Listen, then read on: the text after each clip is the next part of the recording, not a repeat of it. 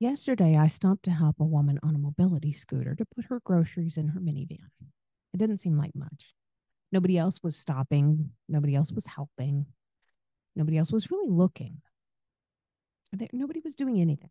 But I saw that people had seen what I did, where I went to help this woman, and I saw a shift in the attitude of people around me. I saw people smile at the thought of something nice being done. I saw someone else look around as though they were trying to find somebody that maybe they could help. I saw people in the store then asking me if I needed help reaching something off a higher shelf. Kind of short. I saw a change, like a ripple. I saw it and I liked it. But sometimes the festive season can be really tough for people. So let's take a moment to remember to touch base with the people that we love. A simple conversation could mean the world to them.